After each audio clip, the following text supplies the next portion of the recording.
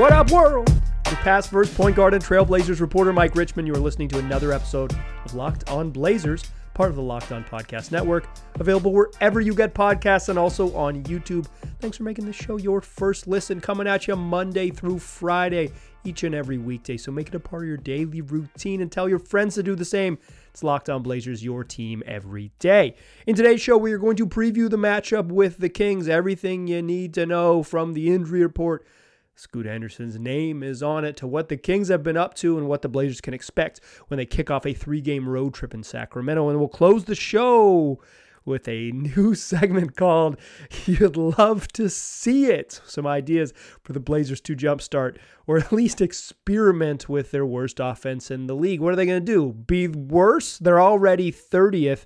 I've got some experimentation and some goals in the segment that I'll offer up in the final segment of the show, in the things you'd love to see, because you really would love to see it if it happens.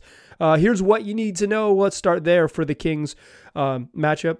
The way it is now for the Blazers, one of the most important things is the ding-dang injury report. Anthony Simons is out till December. That's going to be there. Rob Williams is out for a long time, potentially the rest of the season, and we will get some clarity on what direction him and his people have decided to go in the near future. But several months to the rest of the year. So Rob Williams is on there for a long time. Ish Smith remains on the injury report with a calf injury, but Scoot is the big one, right? Because in many ways, this season it's not like solely about this. But it is importantly about Scoot's development, right? Like an important part of this season is how Scoot Henderson can develop and take steps to becoming a good NBA player. And not playing makes it harder to take those steps. So his name still being on there is a bummer. But I don't think it is like this deeply held conspiracy. He's missed a week. Like he has a sprained ankle, and this will be a week out of action. That's not a crazy long time. The Blazers have this weird road trip. They're kicking off this road trip, as I mentioned, in Sacramento. That's on Wednesday. Then Thursday, Friday, Saturday, they have off before Sunday and Tuesday. They play the Lakers on Sunday in LA, and Tuesday they play the Jazz in Salt Lake City. That's an in-season tournament game, so we'll look out for a funky court in that one. Blazers probably be back. I assume they'll travel back. They're usually a stay-over team, so they'll stay over Wednesday night, travel back to Portland on Thursday, hang out Friday, travel to LA on Saturday. So they're actually a road trip where they'll be back in town. It'll be even more air miles, but at least they'll get to sleep in their own beds for a couple nights. If Scoot were to come back Sunday, he would have 11 days off from the injury. I think Sunday is a day to say, like, yeah, that to me makes sense for when he would return. If he's not available in that one, I don't know. That's not like reason to panic or anything, but it would be just like, oh, this is probably a bigger thing. If you miss more than 10 days, then it's like, oh, this is maybe like a more serious injury than we know about. But a week from a sprained ankle is like, yeah, you miss 4 games because you sprained your ankle. It's basketball. It happens. I don't think this is just an observation. This is like not maybe not even meaningful to you if you don't work in the media, but I do work in the media a little bit, or at least I do some work in the media space. But I don't think the Blazers help themselves by the way they do the amount of information they give out on publicly about injuries. The way that they release information is very limited. They only put out like formal press releases when something really bad happens. It's like here you go. Here's a press release. You know it's really bad. And the press release about injuries always is like, it's very bad news. But when it's just like a run of the mill, like, hey, he's gonna miss 10 days. They don't. They're the information they put out publicly is a little bit. I mean, no one in the league like is really, really open with this stuff. But the Blazers are particularly bad with publicly sharing information about injuries. They keep a tight lip on it. And Chauncey Billups, to his credit, often is the person who offers the most clarity, but he'll usually say things like, yeah, he's day to day. We'll see. We'll see. And then you have to parse it. The worst example of this is that they were so bad with what they did, how they kind of addressed the strange Gary Payton injury, that eventually Chauncey Billups kind of had to say, like, in many ways, like, throw GP under the bus. That was like its own different thing, but it's just weird. It's weird with it. So speaking of that, here's what we know from Chauncey Billups.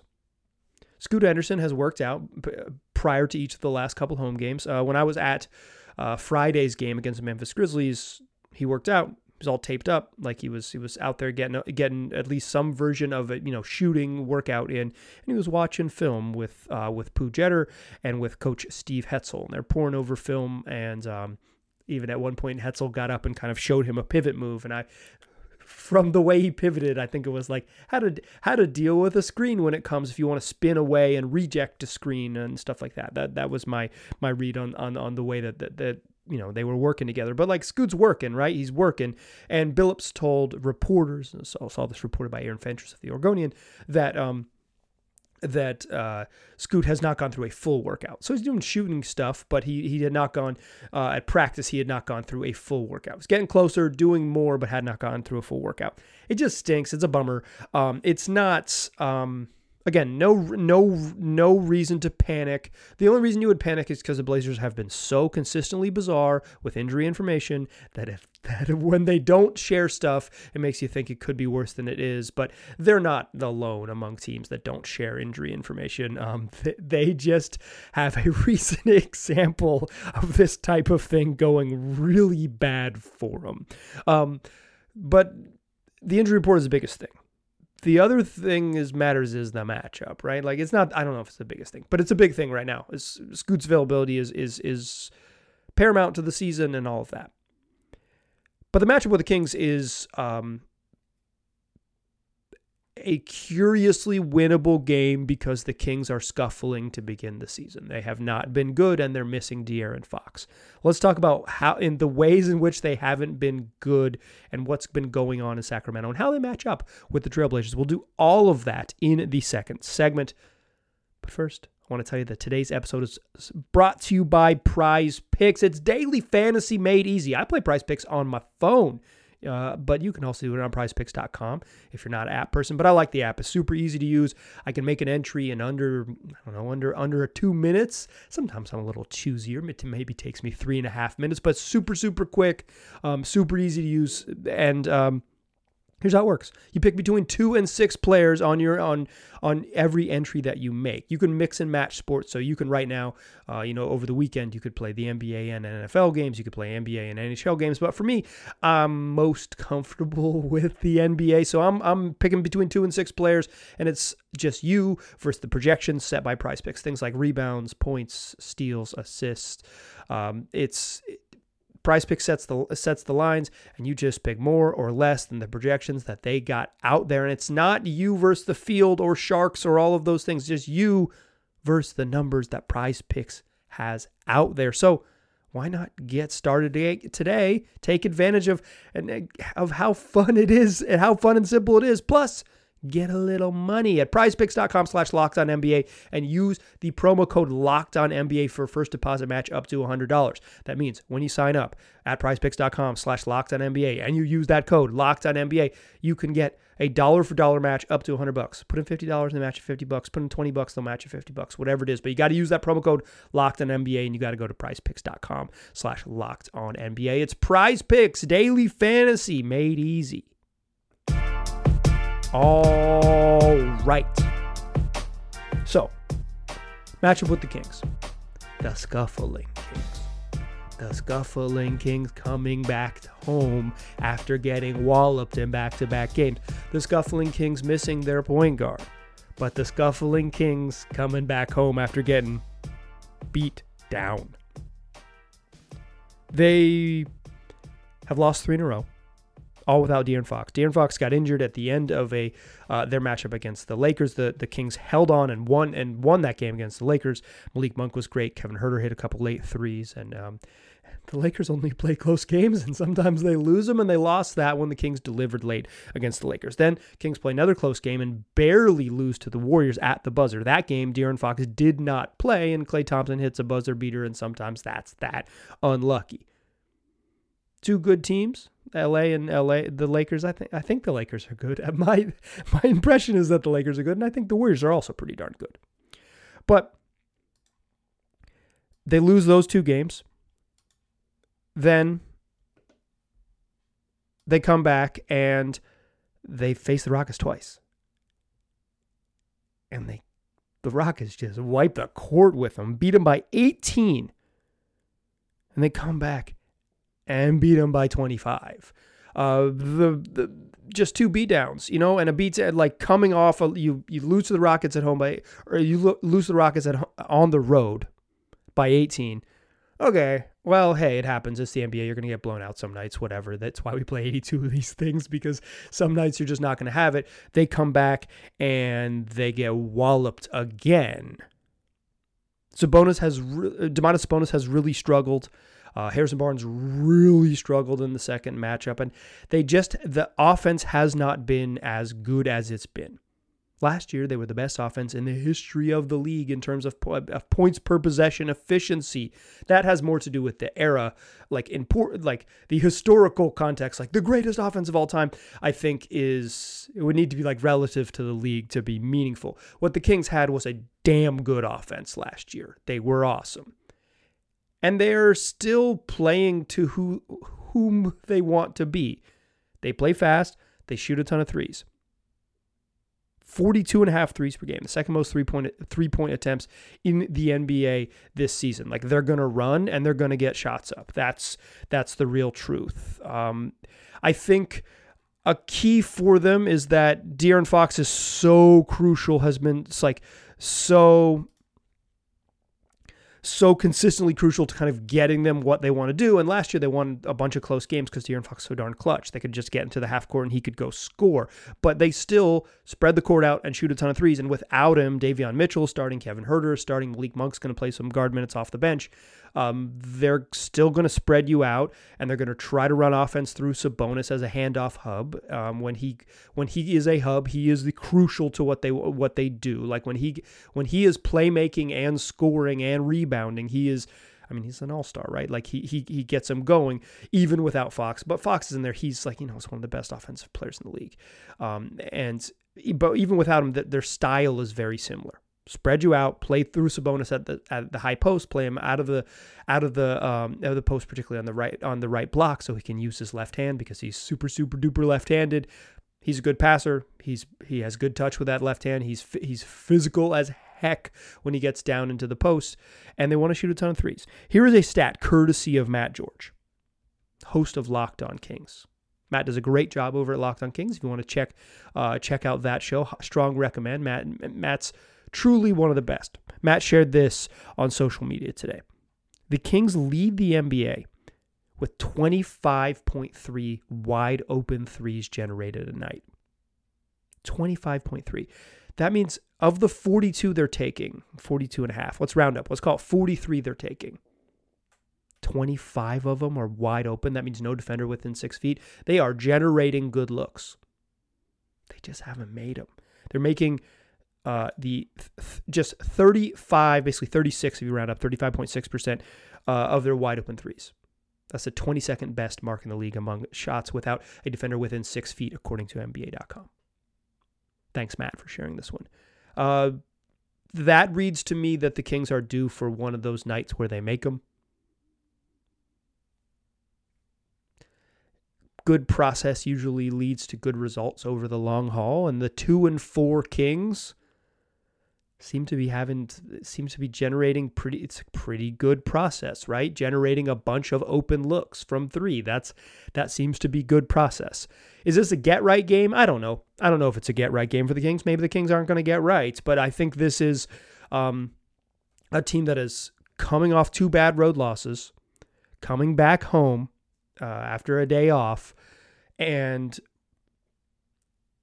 that has an offense that was excellent last season, has basically all of the same parts and has been doing what they want to do, generate good-looking shots from three.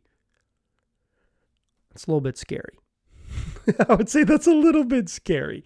The other thing to know in general about your beloved Kings, which I think it's a little early. For me, it's a little early to cite like offensive and defensive rating, but the Kings are a bottom 10 offense and a bottom 10 defense right now through their first 6 games. The offense just has not been good. It was really special last year. It has not been good yet.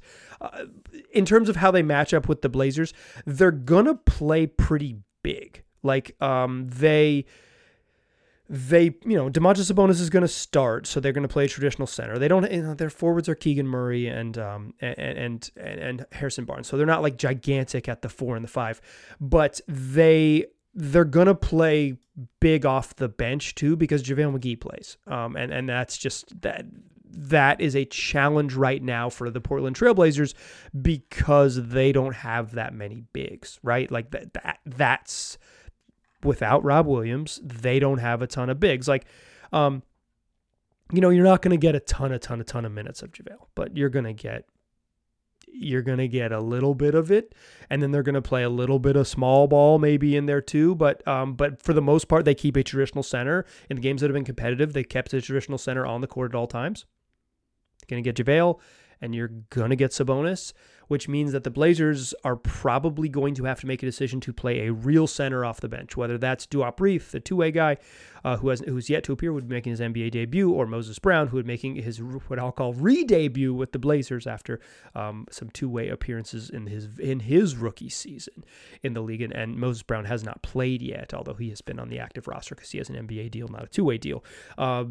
Just because the other option, the option the Blazers have been more comfortable with, has been going with Jabari Walker and Toumani Camara up front. And Walker is maybe like nominally the 5, but it's like you're playing a small front line with Camara and Walker. I think like it's not like JaVale McGee's going to post up, so that's not what you're worried about. What you're worried about is offensive rebounding. Can you survive that? And the lobs, right? There's like. Because JaVale is still long and big, and also, hold on, real quick. JaVale McGee wears 00 and a headband. He looks like freaking Willie Cauley McGee out there. I cannot, every time I've watched the Kings this year, I've watched like 3 halves of their games. I've not watched an entire game yet, but I watched that Laker game and I watched that Warriors game. I watched second half of both those. But like, every time I see JaVale, I think it's freaking Willie Cauley-Stein. I can't stop. But I think the problem matchup-wise is the vertical threat. Like, is pick and roll, dive to the rim, throw it up top. It's not like Toumani Camara won't try to get up there and make it an issue. It's just like, can JaVale get up to 12 and a half feet still? Yeah, probably he can. I don't know if the Blazers can go small and make that happen. I don't know that Moses Brown is a solution there, but at least he's big. Like, the thing that Moses Brown is very, very large. Skinny, but very large. So I think that's a matchup to know. I think I think the Ayton and Sabonis matchup is fun. And I think that quite frankly, I think that the Harrison Barnes and Jeremy Grant matchup is fun. Kings play fast. They shoot a ton of threes. The Blazers, you can't really prevent a team from taking threes. That's not how the league works. If the Kings want to shoot 43s, they're going to shoot 43s.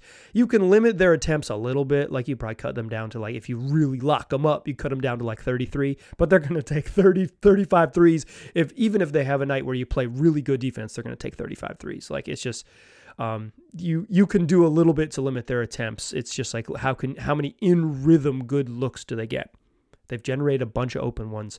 I think that's crucial, and I think that big man matchup off the bench will be interesting to see how the Blazers play that. But I got some other ideas. What I'll call, you'd love to see it. I was going to call it, wouldn't it be nice, but I don't want the Beach Boys to sue me.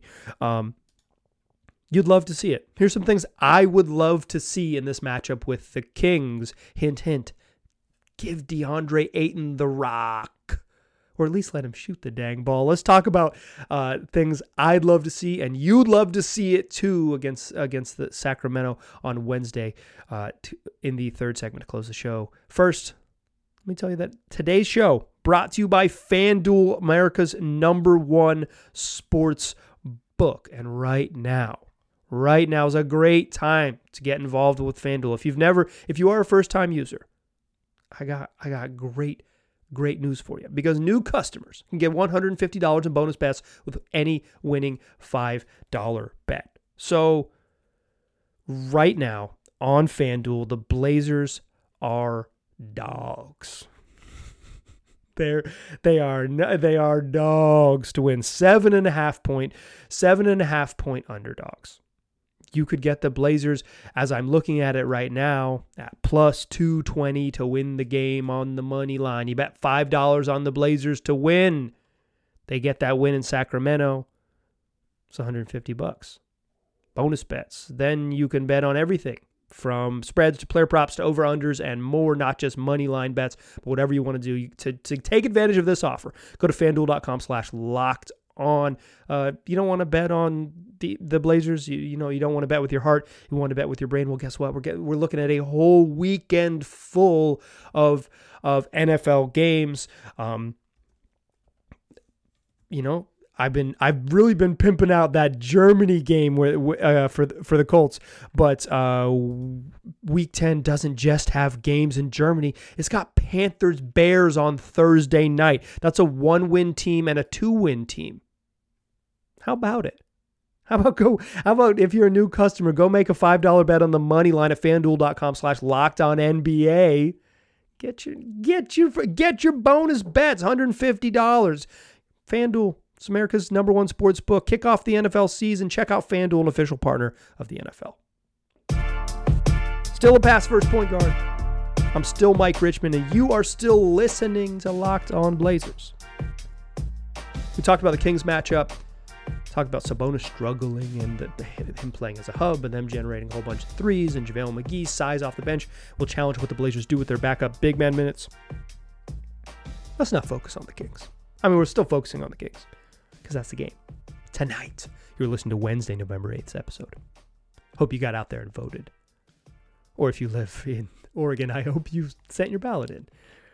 But let's talk about things you'd love to see. Talk about things you'd love to see in this game. Here's some things I'd love to see. I'd love to see Deandre Ayton shoot the ball 14 times. His season high for field goal attempts is 13. Portland has the worst offense in the league. They're last in the NBA in points per possession. Their offensive rating, 30th. Ayton is an imperfect player. You can't really throw it to him in the post. One, shooting issues. There's just like, the Blazers don't have shooters. He'll get double teams. They'll send 4 guys around him in the paint. They will help off shooters, or non-shooters in this case.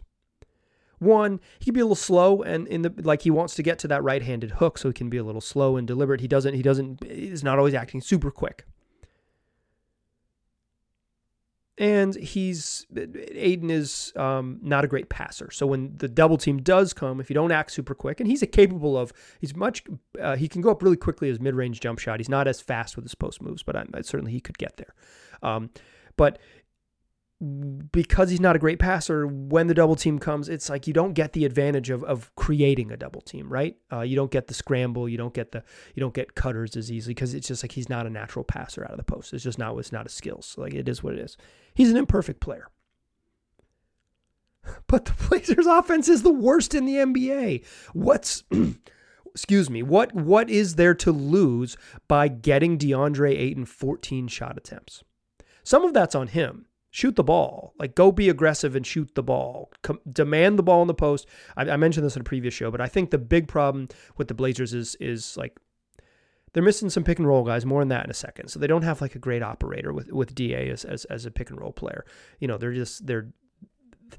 They're down their best pick and roll point guards. Brogdon has really struggled as a pick and roll guard. He's good. Creates his own shot off the dribble, gets himself to the rim, but he has not been super effective as a pick and roll playmaker. Although he's made some awesome passes coming off screens this year that his teammates have not cashed in on. Certainly the best passer on the roster by a wide margin, currently healthy. So, like, you're just not going to get some of it is DA's challenges as his, like, with his skill sets. But what if they could find him mid-range jumpers? Like, what if they run more actions? And I'd like to see this. This is a thing I would love to see, is actions that have engaged 3 players off the ball, or at least 2 of them off the ball, as while DA is getting into a side pick and roll. So you have the far weak side, have the guys switch places, have them screen for each other, have one of them set a flare, have one of them set a pin down. So those players have to be engaged and can't help as easily. And then have Ayton cut his roll short because that's where he's comfortable with, and take a mid-range jumper.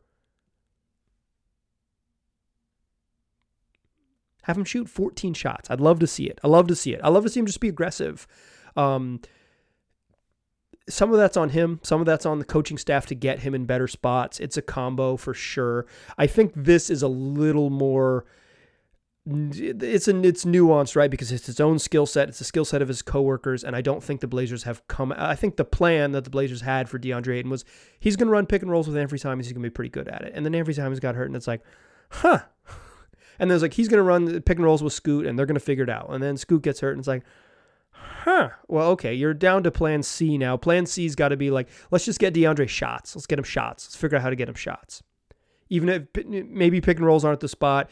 I don't love the like elbow touch ISO jump shot. That's just a hard shot for him, even though he would love it. He would be totally comfortable with it. It's just hard. So little pick and rolls, or little, even a post isolation. Here's what I'd love to see. Blazers used to do this all the time last year. I'll tell you what, I won some money betting on this.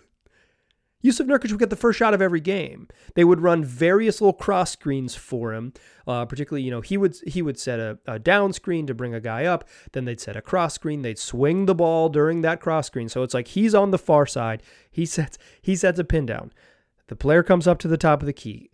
Nurkic is on the far side of the block, or on the strong side to begin with. The ball rotates to the weak side. They set a screen and bring Nurk over to what is now the strong side where the ball is, and run a post up for him. So there's 4 or 5 players movement. There's multiple screens, and then he just gets to shoot it. Sometimes he would score. I'd be betting on Yusuf Nurkic first bucket, but like, if nothing else, he just gets a shot right away. He gets to feel like he's involved. And I think they need to do more of that for DeAndre Ayton. So that's what I'd love to see. The other thing I'd love to see is Shaedon Sharpe run pick and rolls. He's done it a little bit. He's been really good shooting behind screens on pick and rolls. He's really comfortable there. He is not a high-level passer.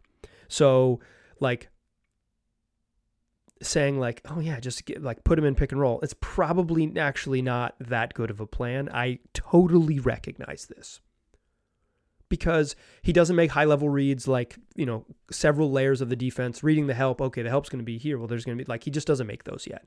But the way he can learn to make those is by running them.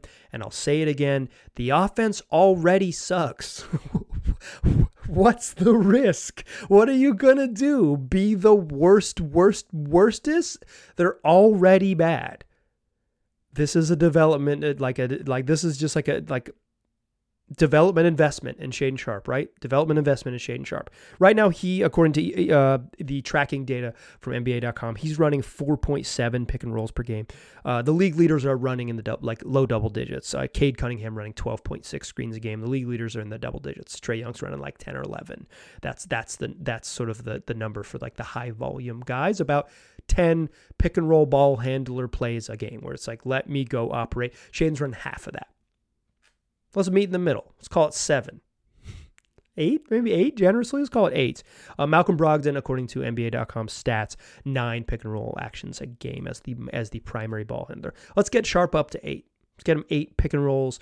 Let's get him pick and rolls with DeAndre Ayton. Let's get the shooting of Shaedon Sharpe, when he's a pretty comfortable off the dribble shooter, as taking mid-range jumpers and taking threes. Sabonis is probably most comfortable playing low off screens. He'll come up a little bit. He will be at the level, but let Sharp go at Domantas Sabonis a lot as a screener. Let him go at JaVale McGee a lot as a screener. Let DA be the guy who sets those screens and try to spread him out. Can you run? The Blazers do not really have a way to put enough shooting on the floor for it to be Shaedon Sharpe and Deandre Ayton and shooters. Like, they just don't. Toumani Kamaro's not a shooter yet. Matisse Thybulle's not a shooter yet. Walker's not a shooter yet. You're always going to have someone that people are comfortable helping off of and pick and rolls. And like I said, Sharpe isn't this crazy passer yet. But when he ran a bunch of on-ball opportunities at the end of last year, he showed that he was he didn't make great passes, but he made the reads, right? Like he physically knew where to pass the ball, even if the pass itself was a little off target. I'd love to see it. You'd love to see it. More Shaedon Sharpe pick and rolls, more DeAndre Ayton. I don't have a great plan for him. More movement sets where he sets a pick and roll on the side, not in the middle of the court, because it's easier to help in the middle of the court off non-shooters. In real life, like in the modern NBA offenses, it's harder to help in the middle because of shooting. But empty side pick and rolls is like a really common action, right? You clear out one side and run a pick and roll so the help has further to come. I think that's the movement that sets up those empty side pick and rolls is the way to get DA going in some form or fashion.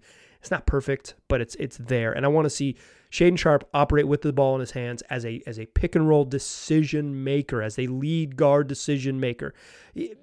That might, like, legitimately, I want to say this about the Sharpe thing, and then I'll get out of here.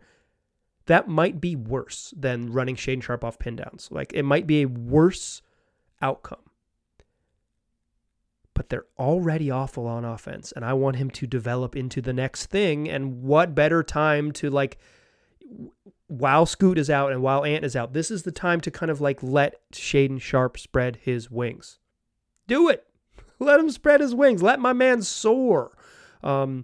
If he flies too close to the sun, they'll end up where they are right now, which is 30th in offense. It's fine. Okay, Wednesday show, you listen to it now, is the Kings. They play the Kings tonight. Thursday, we will talk about the Kings game. Friday, we'll look ahead to the matchup with the Lakers, which is on Sunday, and we'll talk other fun stuff from around the league. That's what we do 5 days a week, wherever you get podcasts, and also on YouTube. Tell your friends about the program. I appreciate you listening. I'll talk to you soon.